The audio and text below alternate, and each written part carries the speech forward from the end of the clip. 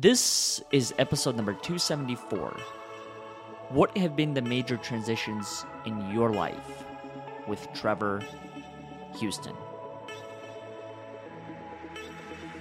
Welcome. My name is Oleg Lohid, and this is the Overcoming Odds podcast, where you get a glimpse into the stories of individuals who have overcome adversity, suffering, and struggle in achieving their personal success. This podcast was built by you and for you to help you overcome adversity, suffering, and struggle in achieving your fullest potential.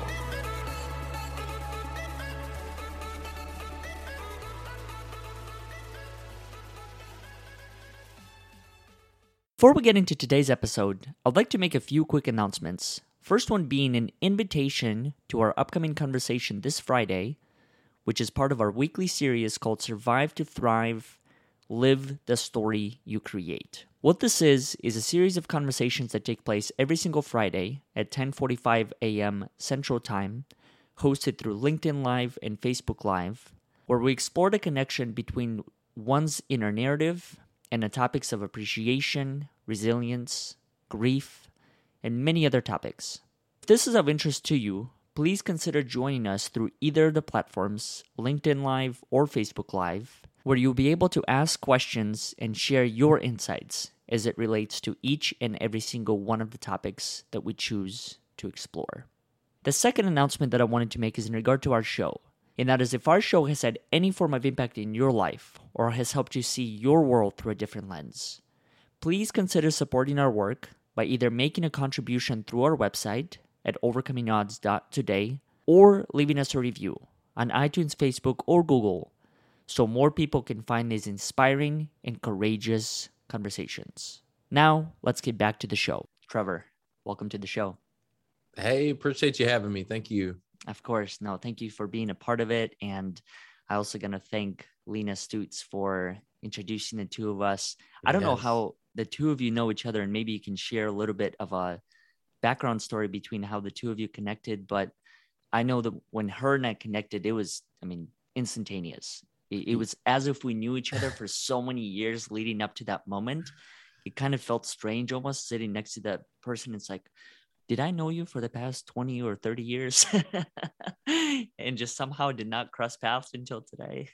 Lena Stutz. So shout out to you if you're listening to this. Yeah, she's just awesome. She's one of those people that we were able to transform. Okay. I have a lot of people come through my programs and not a lot of people take action. Right. And it's not because of the material or anything like that. It's just because of human nature. What we teach can oftentimes be very, very scary. It pushes you outside of your comfort zone. So I'm literally pushing on people a little bit to get them to that transformational stage. And I got to see Lena Stutz literally transform right in front of my eyes. And it's so cool when that happens. It's like they go from being a caterpillar to a butterfly, and you get to see it. But this is a human, right? And she's just doing so well.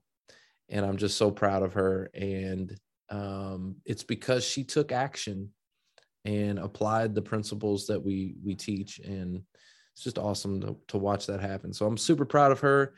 Lena, if you're listening, I'm proud of you. I love you. And thanks for the introduction. Of course. Why do you think people are, I don't know if afraid is the right word, but why do you think many people fear to take action in life? I think that people are afraid of failure, and people are also afraid of the views and opinions of others. They're afraid of what is someone else going to think about me if they see me transform, right? They're actually truly afraid of success as well. A lot of times, it's like, if I become this different person, what are my parents going to think? What are my colleagues going to think? How are they going to view me? And you're so worried about the opinions of other people that it prevents you from getting out of your own way. We got to get out of our own way to grow. And we teach the job seeker audience on how to put themselves out there to get noticed. And I remember one time I saw this video of a guy that he was on the side of the side of the highway, and he had a sign, and he was like, I will work and like, hire me and this and that and the other. And the guy got hired from it because he was willing to put himself out there and get noticed. And I'm not telling job seekers to do that, but this guy was willing to do that, to put himself out there, to put those views and opinions of others aside and do what it took to get back to work and get back to his cash flow. And it worked for that guy. It may not work for everybody, but he was willing to step out of his comfort zone, and it transformed his life. So I think, to answer your question, it's always rooted in somebody else's opinion of you that prevents you from taking action and doing what it actually takes to get noticed. Mm-hmm. I've come across similar stories myself. I think one story in particular, I remember I was in Austin, Texas. I was living there for the 5 years prior to staying a month and a half here with my parents. And I remember driving by one of the highways, and there was a person who appeared to be homeless. And one of the things he was doing is he was literally passing out resumes. Mm-hmm. I don't know where he printed the copies, but he just took action, and it wasn't the most creative and well to put together resume that I've seen. But at the same time, any action at that point is better than no action. And if anything, brilliant. It's like so brilliant. The work ethic that he put together to even take the effort to print something on paper that people can read and can see through his efforts of passing them on the street. It's brilliant. To me, that would be think enough. about that. Like, you think about that. You're the guy driving down the side of the road, and you think this is a homeless guy. And then all of a sudden, you go, wait a minute. Hold on. This guy's not homeless. Like, he's got a sign or something that can help you to understand that he's not homeless. He's actually trying. And you go, wow. Here on one end, you got somebody who you don't know, you may be giving them money, homeless guy. Maybe you don't know what they're going to do with the money. You just hope and pray that they do the right thing. Right. And then you got another guy over here who's, not asking for money. He's asking for opportunity. Mm-hmm. Right. And he's out there handing out his resume, networking. And it's so brilliant. You immediately want to help that guy. Like, immediately you're like, oh, skirt. You want to pull over, grab his resume, and figure out who's in your network that you can connect him with. I think that's brilliant. So smart. What made you want to create opportunities in life for others? Who inspired that initially? Someone in your family, some person that you met along the way? Like, what makes you want to do what you're doing today? Wow, that's such a great question. I don't think anybody's ever asked me that before. I think it comes from my past. I got a second chance at life, and had a big transition that happened when I was young, when I was about 16 years old, and got a second chance at life and was given opportunity. And I took on to that opportunity, and I took the ball and I ran with it.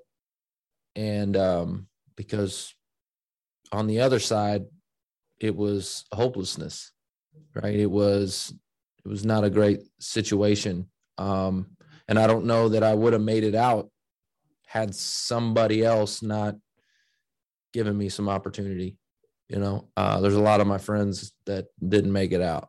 And so, I think I just am so inspired by just giving people opportunity or figuring out how to connect those dots. I might not be the one to open the door, but if I can connect you to the person who can open the door, then essentially I did open the door.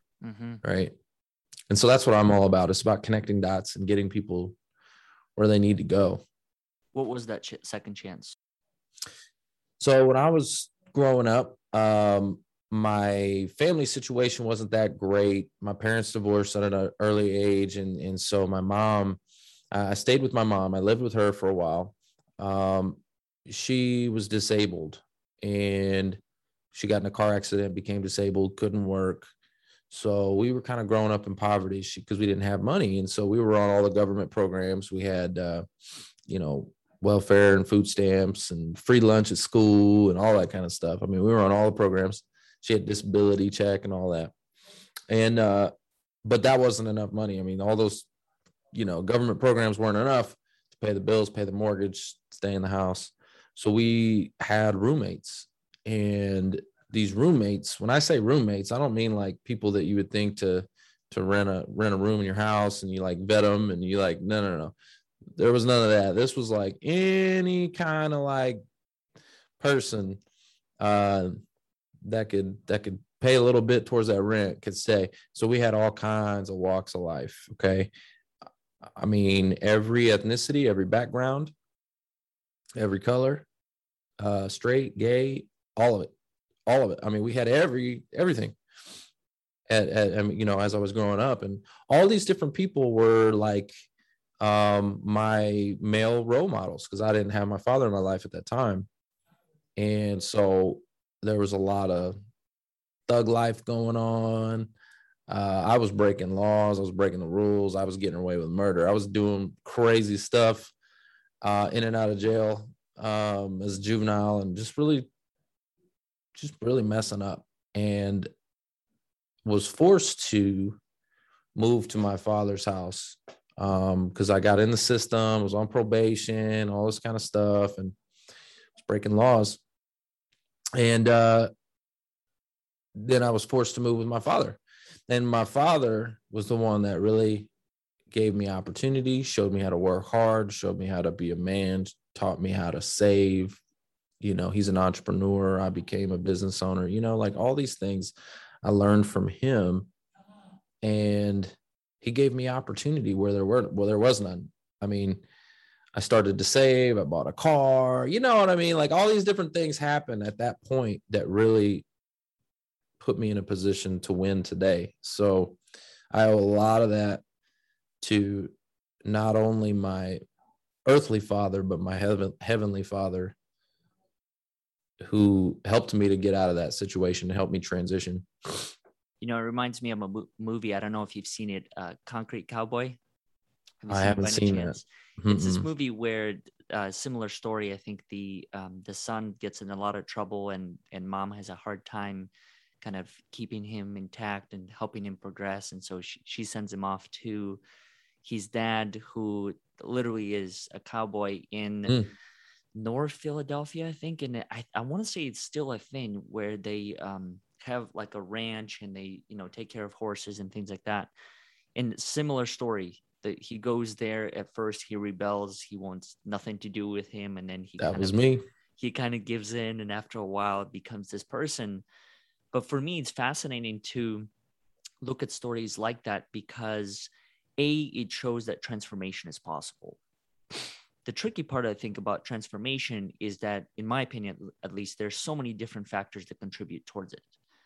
And what I've learned after living in US for however many years is that I think there is sometimes a tendency to find that one formula that works for everyone, find that success equation, when the reality of the matter is every single equation is different. For you, it might require X, Y, Z skills. For me, it might be ABC. And I think that was a big thing that I started to realize in my own life, kind of going back to the beginning of our conversation, is the importance of defining what does it mean to be successful for me? What does failure look like for me? How do I look at my past through X, Y, and Z lens? And what do I choose to take away from it? And when you were sharing your story, it really got me curious as far as having had the past that you have, how do you look at it today? How do you even use your past today? Yeah, my past is what fuels me. I know psychologically, if we wanted to get into the psychology and all that, I mean, there's a lot of triggers in my past, a lot of triggers, but those triggers fuel me, right? Like, I'll give you some examples on some of these triggers. Cleanliness, like my house was a mess, man. It was just filthy. My mom was a pack rat. Okay, we just had pile up stuff upon stuff upon stuff. And I had the one clean room in the whole house, and it was like And now my house, I'm like, if there's a fingerprint on something, I'm like I have triggers. I got these like triggers, you know. But also when it comes to like what you were talking about with success, you know, for me, I want freedom. I want financial freedom. Okay. I think everybody deserves to have that. Not everyone will get it. But everybody deserves to have financial freedom. And financial freedom, really, simply put, is just having the opportunity to do what you love, to work, not to work, right? To not have to worry financially, you know? And so that's what I want, because I saw extreme poverty. I mean, there were times we had no lights, no water. I mean, I remember drinking, this is crazy. I'm gonna give you a story. I remember drinking 40s, okay? 40-ounce beer, you know, drinking 40s with my mom under candlelight, right? It's awesome. I mean, I got some great memories. Those are great memories, but they're just like, you know, I shouldn't have been doing that at like 13 years old, right? Like, you know what I'm saying? But those memories and all of that past shape me, because I see it and I'm going, okay, that's not what I want. I remember stealing water from the neighbors so that I could flush the toilet, you know, literally cooking under one of those propane tanks, right? We had the propane tank as a heater, right? Things like that. It was rough. And then we moved a lot. We had in and out. Shoot, we got like evicted out of the house. I don't know how she kept getting it back, to be honest with you. It was like we'd lose the house and then had to come back to the house, lose the house, come back. We had black mold. I remember them stripping and gutting the entire house and throwing everything out in the front yard and throwing it all in one of those like bins, because if it's got black mold, it's contaminated. So I'm like, all my stuff, my toys, my things, my belongings is just getting like, you know, big pile in the front yard. It was just nuts. We had a lot of crazy stuff going on. And then we had a lot of crazy people in and out of that house. And again, so how does that shape me now? I like structure. I like process. I need guardrails. I can't have all that chaos. I go to sleep early. Why? Because there are people who are up all night long doing crazy stuff. Like it's like I'm a lot of the things I want the opposite of that lifestyle, right? And so, yeah, psychologically, there's a lot of triggers in there for me that I'm still working through, because I think there also has to be balance, you know. Mm-hmm. Who do you think instilled that within you after you were able to get through many of those early childhood experiences? Is there one person in particular? Like, I'll give you an example. For me, the story that I share with people is that I was adopted at the age of 12. So came here from Russia. I didn't speak English. I didn't know anything. And my sixth grade teacher changed my life, because he stayed with me before class, after class, just helping me catch up. And however many years later, I look back at his presence, and if it wasn't for him, I don't think I would be the person that I am today. Looking back at your life, who was that person, or who was that group of people that really helped shape you who you are today? Yeah, that started, it was my father, right? Like my father took me under his wing when I was crazy and acting a fool, and I didn't like him or want him in the picture, right? Mm-hmm. And I think back about it now, and I'm like, how foolish, right? You know, like kids are foolish. I was foolish, and I didn't want him. Why? Because as 16 years old, you don't want structure. You don't want, you know, like you want to do what you want to do when you want to do it. Mm-hmm. And that's not the way it was with my dad. So I'm so grateful for that, right? I needed boundaries. I needed structure. So my father, and then I moved and transitioned into, you know, I went from Harley Davidson. I started selling Harleys. And then I went from Harley Davidson into the auto industry. And there was a gentleman there, Cal Fammy, and he was my sales director. And that guy was like a drill sergeant. Yeah, he was like a drill sergeant, and he would talk to you like a drill sergeant too, right? Like, and not everybody could work for him because of the way he would come down on people. And yeah, but I like at 22, for whatever reason, it worked really well with me. Now we would still clash at times because I'm like, but I just would do what he said, you know. I think that's probably why they recruit in the military. They recruit 18-year-olds, right? Because they'll just mold. You get a little bit older and you're like, oh, who you talking to like that? Right. Don't talk to me that way. But it worked for me. I was 22. The guy was like, told me what to do, how to run the play, how to do this and how to do that. And I would go execute. And I became the top producer there, every year, 6 years in a row. And I was making $150,000 a year at 22 years old. And that changed my life, right? To be able to come into some money, right? Like here I went from selling Harleys and making like $36,000 to that transition. And immediately making 100 and then 150,000. Like I was making a lot of money at my age. That guy changed my life because he was hard on me. So shout out to him. He's a good guy. Love him to death, even though his methods aren't always well received. Do you still keep in touch with him? No, I need to reach out to him. It's been a while. I left the auto industry 6 years ago, and we talked a little bit right when I first transitioned, but it's been a little while. I do need to reach out to him because I think he would want to know the impact that he had. I know I would want to know the impact that I've had on someone else.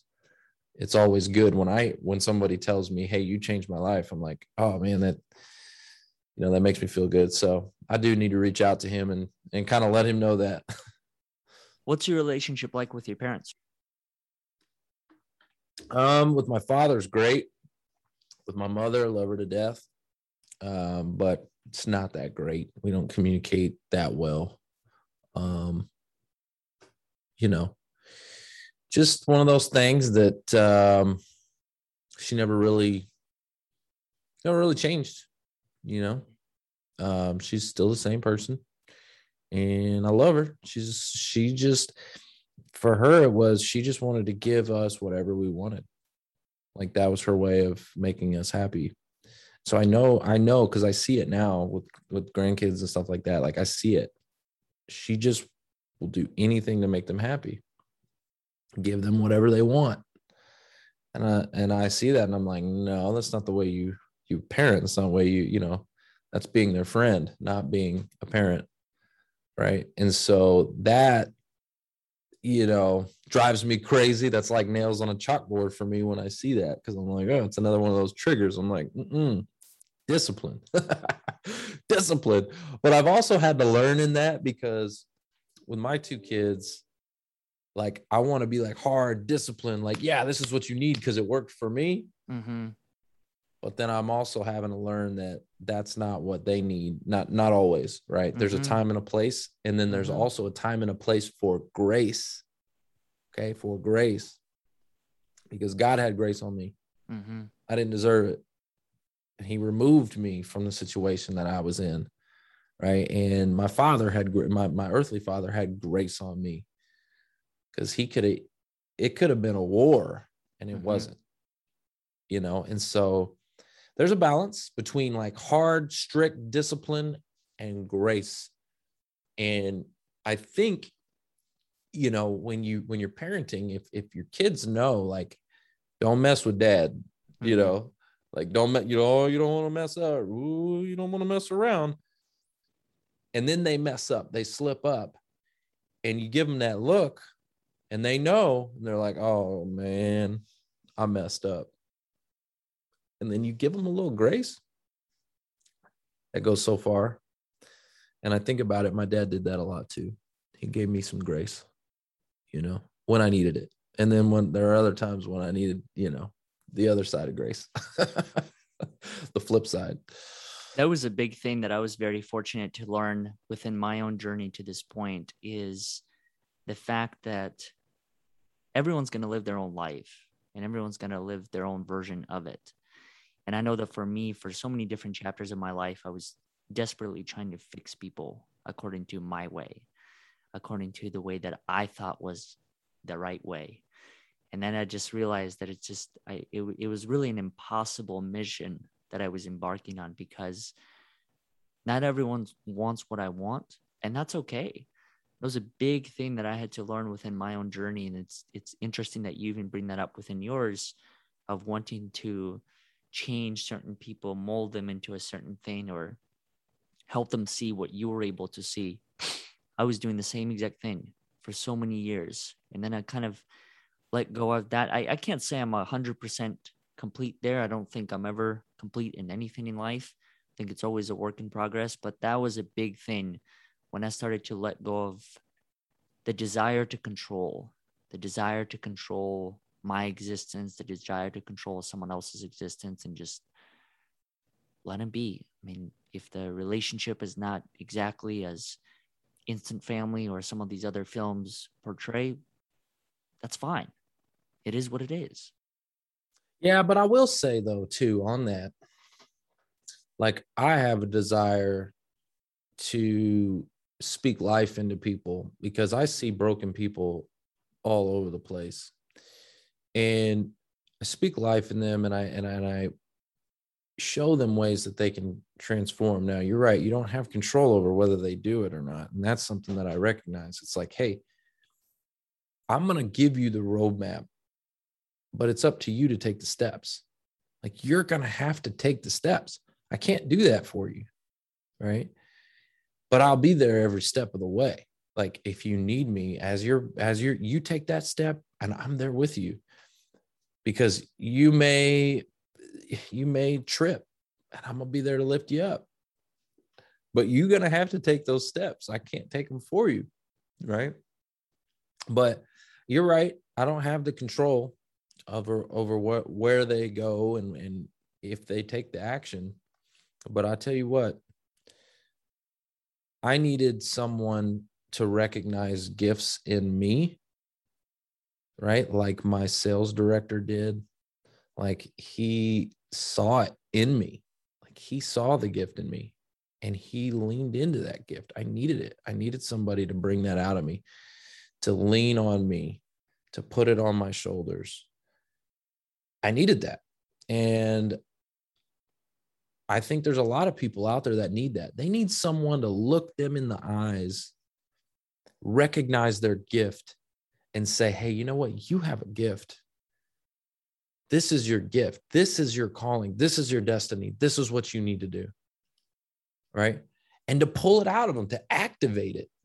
A lot of times we've got gifts that are lying dormant within us. They just haven't been activated yet, right? They're in there. We don't even know we have them. Like, I'm still discovering a lot of my gifts. They've always been there.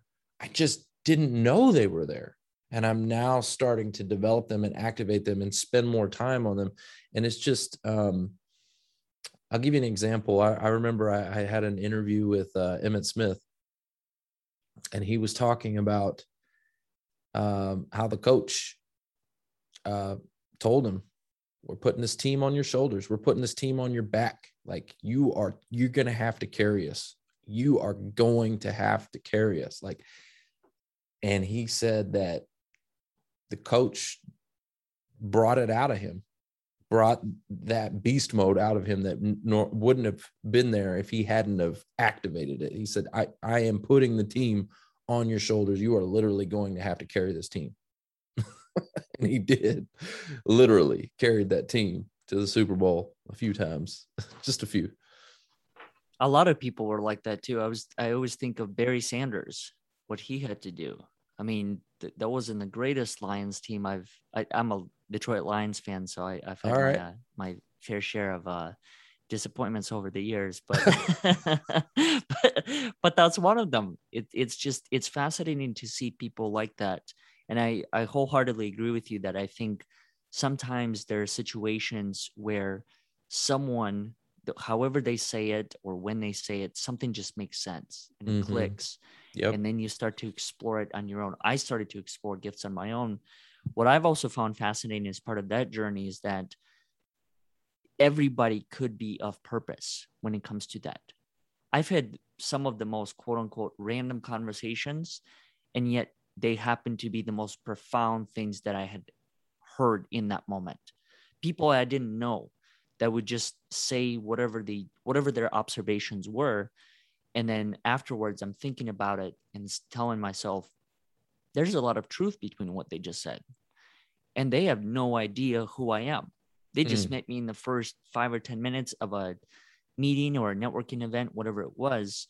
So I do agree with you. I think that's a God thing. There's probably a lot of power within that, just meeting people. And I get curious sometimes as far as how that happens. I don't know. I think. Well, you have to think about it. There are certain people where their gift is recognizing other people's gifts and activating them, right? That's their gift. They can look at you and they can see it. They can see what you can't see. Like sometimes, what's that saying? Too close to the trees to see the forest. Yeah. You ever heard that saying, yeah. right? Mm-hmm. You're too close. You can't see it. You can't see what other people see, right? And some people, that's their gift, is they're able to recognize it and they're able to look at you and say, wow, look how amazing you are. Like, look how massive you are, the potential that you have, right? And where we are our own worst critics, in our mind, we're like, oh, I'm worthless. I'm nothing. I'm just Trevor. I'm just this guy.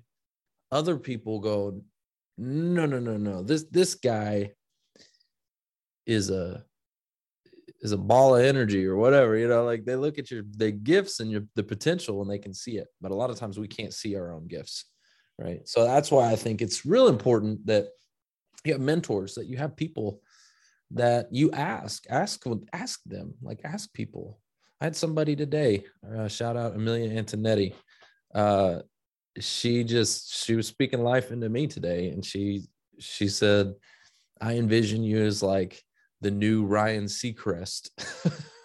She's like, you just make everyone so comfortable and happy and like this and that. And like, I see you as a host of this and that and the other. And like, she was just speaking. And I'm like, wow. And this is somebody who's done it all. She's created $600 million businesses, 6 of them. Like, and she's got another one on the right way. She does it all. She's like a massive person. She's looking at me, he's telling me, I see you as like the Ryan Seacrest of this, that, and the other. And, and she's speaking life into me. I'm like, oh, wow, and then I'm like, yeah, I kind of am like that, right? Like all of a sudden, yeah, you know what, you're right. Like gonna start feeling good, right? But you need people like that in your life. You need people like that. So get a mentor, get somebody who can get close to you. And also she'll tell you where you're messing up too. Shout out to her for that. She'll tell you like, this is where you're messing up. So you need people, need coaches, you need someone. Iron sharpens iron. You need somebody who can tell you the truth. Yeah. People need people.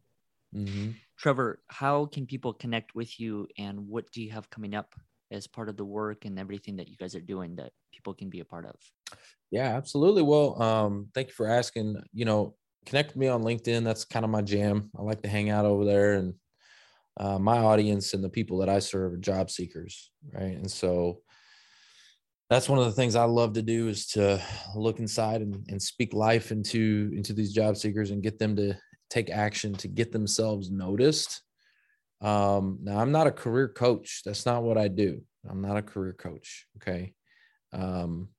I'm actually in the financial services space, but I just love, getting job seekers out of their own way, getting them out of their comfort zone so that they can get noticed in today's market. We've got 10 million people unemployed in America right now. 10 million. That's twice the low, the all-time low it was before the pandemic. Before the pandemic, we were at our all-time low. It was 5 million. We're at 10 million right now. It's insane. 10 million people are out of work. They're feeling lonely. They're feeling depressed. They're feeling hopeless. They're running out of money. It's people are really, really, really hurting. And so I just love being able to transform those folks. That's my mission, right? I got to get them off the ground. I got to get them off the bottom and help them realize how awesome they are and get them back to their cash flow, right? They got to get that cash flow back. Because I'm going to tell you something right now. When you're sitting here and you're worried and you're panicking about money and finances, look, it's hard to do a whole lot. The worry and the financial stress will kill people. Literally people, we've lost job seekers, from them taking their own life. And why is that? It's because of the money. It's the financial stress that comes along with it, and people feel like, oh my gosh, I'm going to lose my house and my kids are going to be living without this and that. And they just can't take it. They can't take that financial stress and they break, and I just never want to see anybody go through that. And that's why I do what I do. Like I said, I'm in the financial world. So we also help job seekers financially. There's a lot of things that we can do to help, but anyway, so we've got a lot of cool things coming up. I've got a summit that I teach every Wednesday, and right now that's online, but we are actually working, orchestrating, putting something together, just going to be unlike anything that's out there. It's going to be an in-person event that's really going to lift these job seekers off the ground and speak life into them. I'm bringing in some heavy hitters, all my motivational speakers that I'm hanging out with in Clubhouse. I got a bunch of friends. I'm part of this group called Breakfast with Champions, and there's a bunch of world changers in there. And so we're going to come together and speak life into these folks and get them off the ground and get them back to their cash flow. So I can't wait for that. That's going to be coming in October, but just connect with me on LinkedIn and we can take it from there.